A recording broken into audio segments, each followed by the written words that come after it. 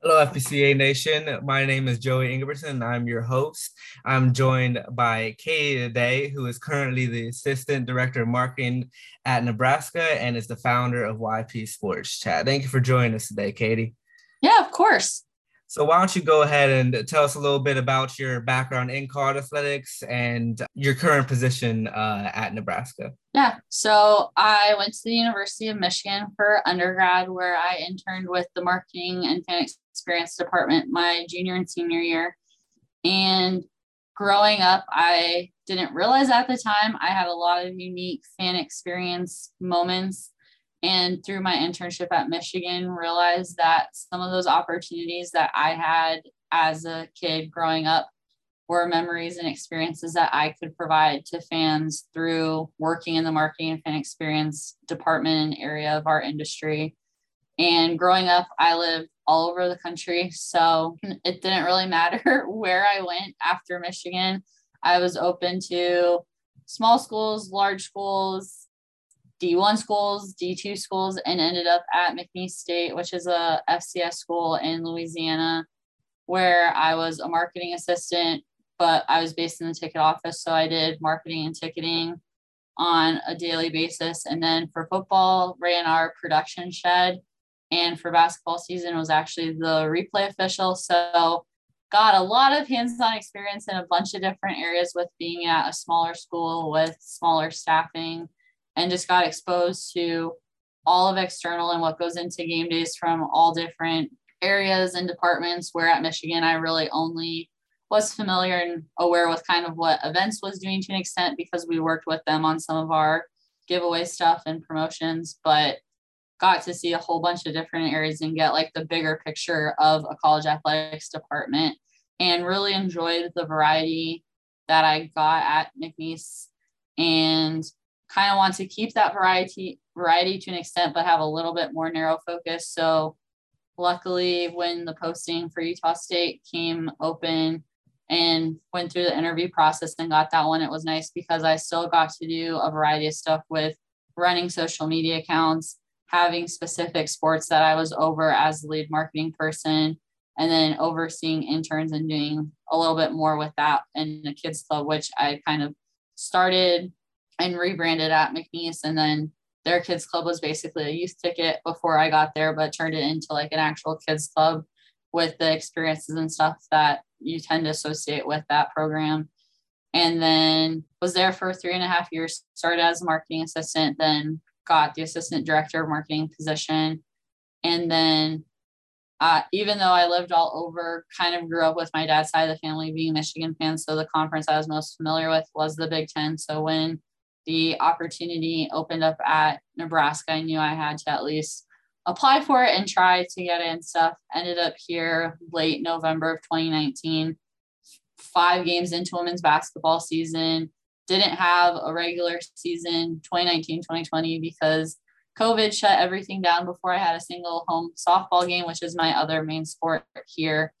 And then my other responsibilities are everything student. So I'm on some campus committees with our welcome back week that we do, our orientations over the summer where we promote student tickets.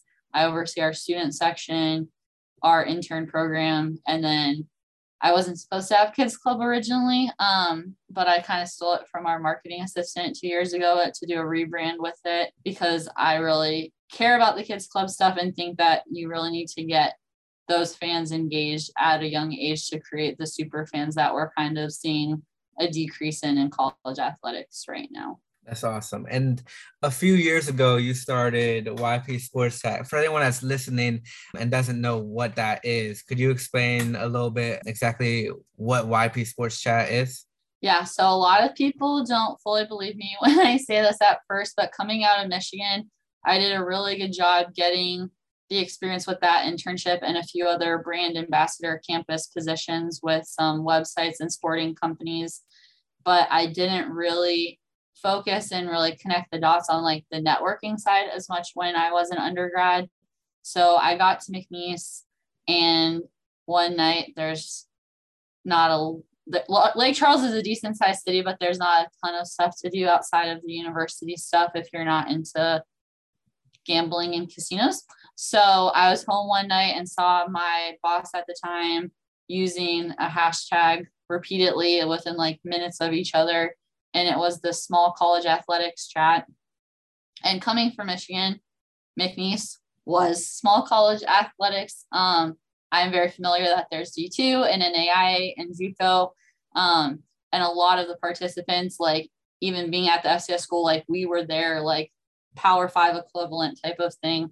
But it was really geared more towards mid-level people in the industry and like senior staff type people. So I could follow along and like contribute to the occasional question, but I wasn't able to be fully engaged and immersed with the topics because it wasn't things I could speak on or connect to.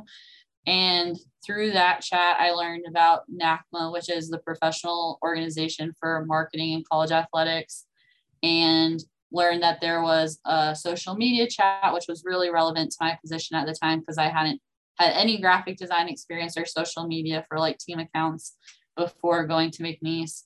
And through those chats, networked with some people, found out about NACMA, did the NCAA Emerging Leadership Seminar, but really through my like application process with that, realized that there wasn't really a chat geared towards young professionals in the industry.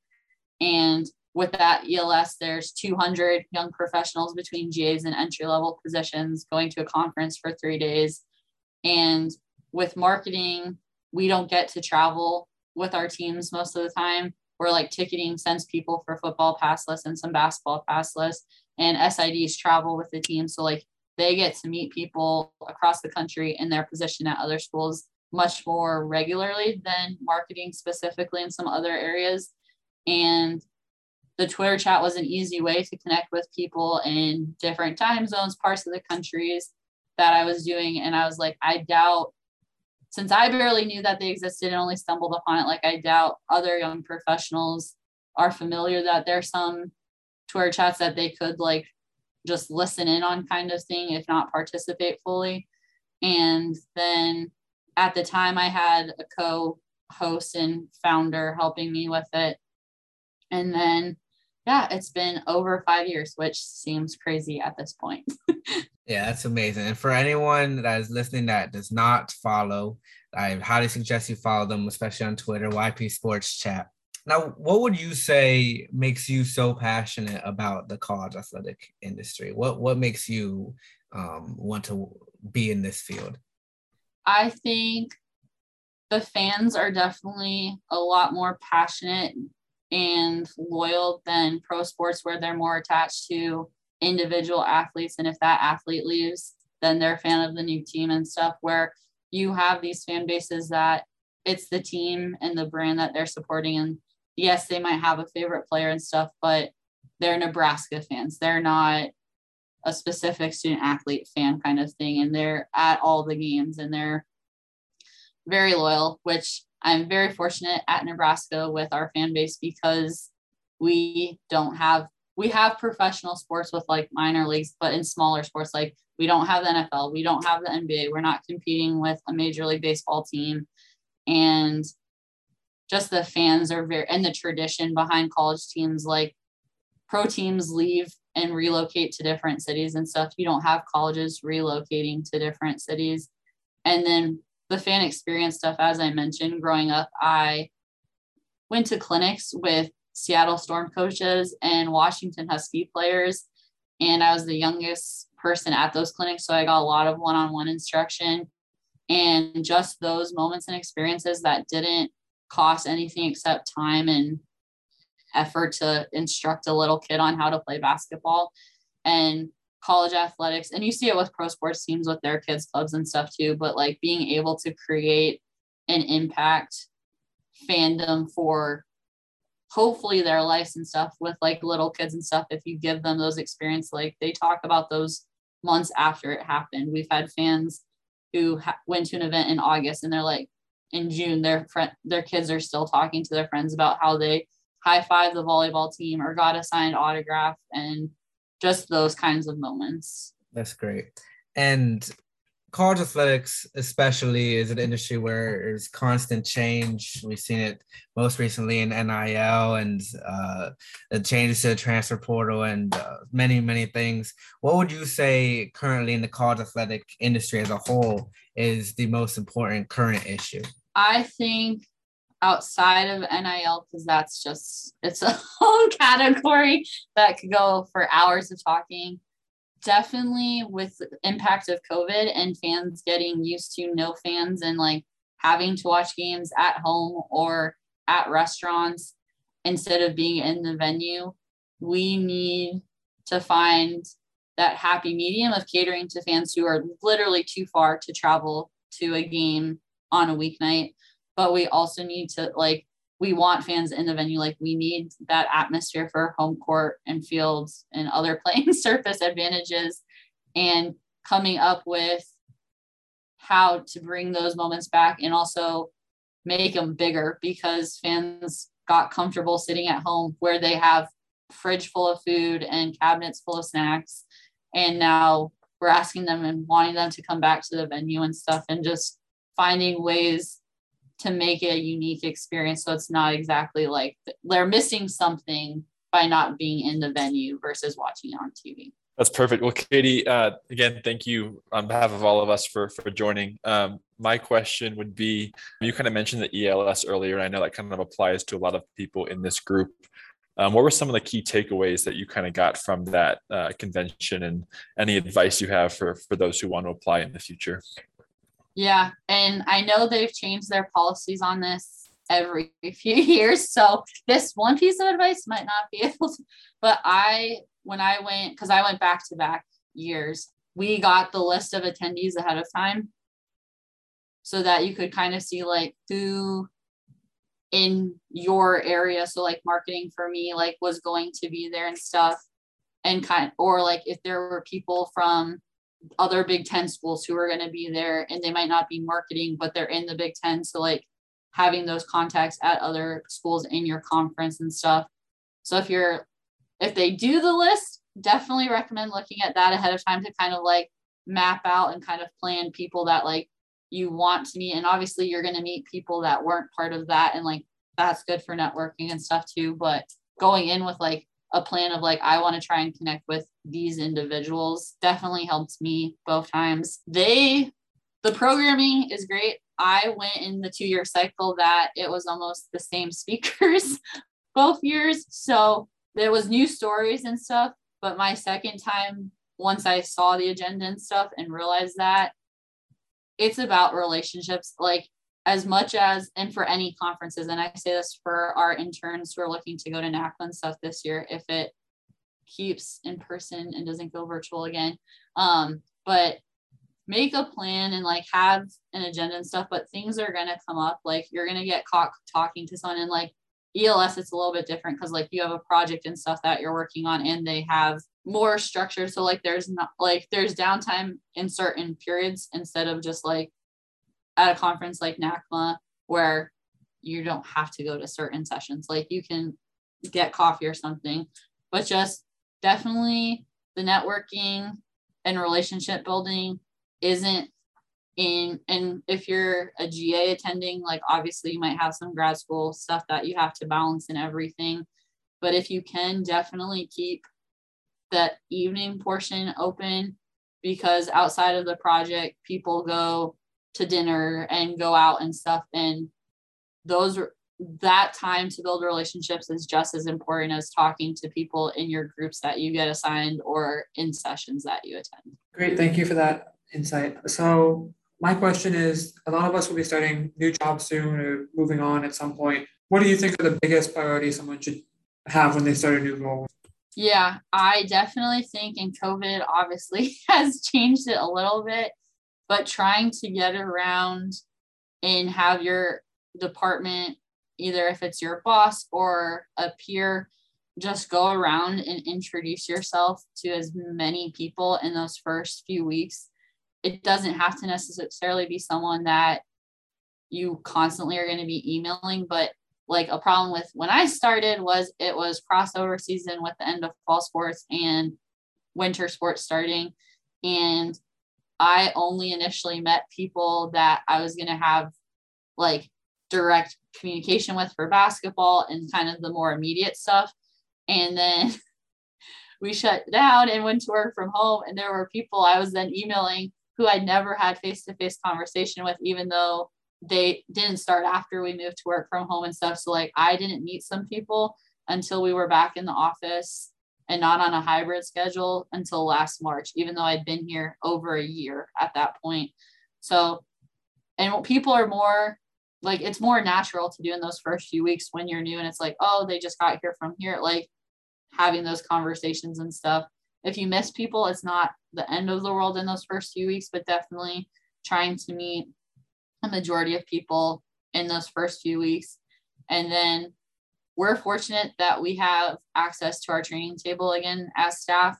So that's an easy way to meet and have conversations with people that you work with, but not as much on a daily basis. So like events or communications and stuff, but just even grabbing like a coffee or lunch to pick people's brains and stuff of like, how has this position worked with you guys in the past? Like what improvements or like what kind of changes would you like to see kind of thing if you didn't have like an on-campus interview to ask those kinds of questions in that situation, I think helps a lot too. So Aaron's question is, what is the most important piece of advice given so far in your career? I definitely think the networking side of things, but with like not to just be the person at conferences trying to like collect the most business cards and stuff. Like if you're an extrovert, like I am, obviously your number of like relationships and that like don't drain you and stuff is going to be a lot different than if you're a more introverted person. So just knowing what number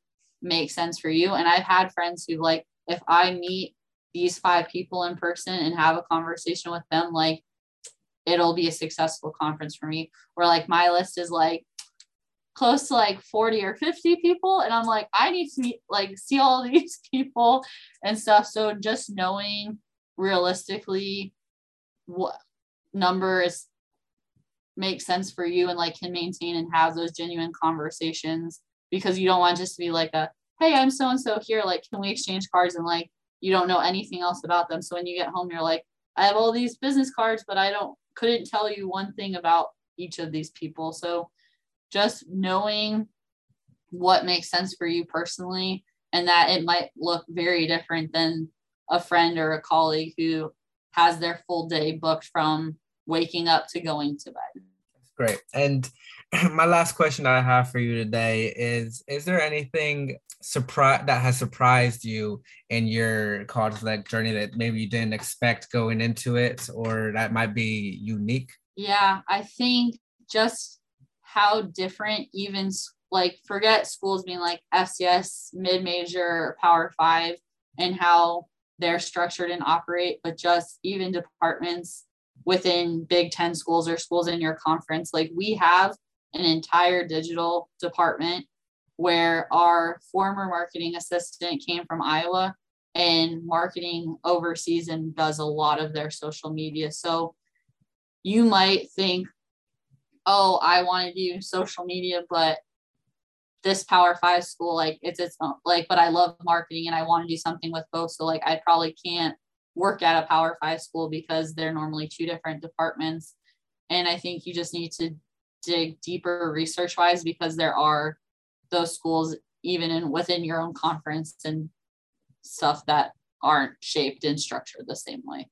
Of course. And that's all the time that we have here today. Again, I want to thank you, Katie, for taking the time to join us today. I'm sure everyone here and everyone listening has been able to learn a lot from you today, and I really appreciate it. And also, I want to thank all of our listeners for tuning into the FBCA podcast.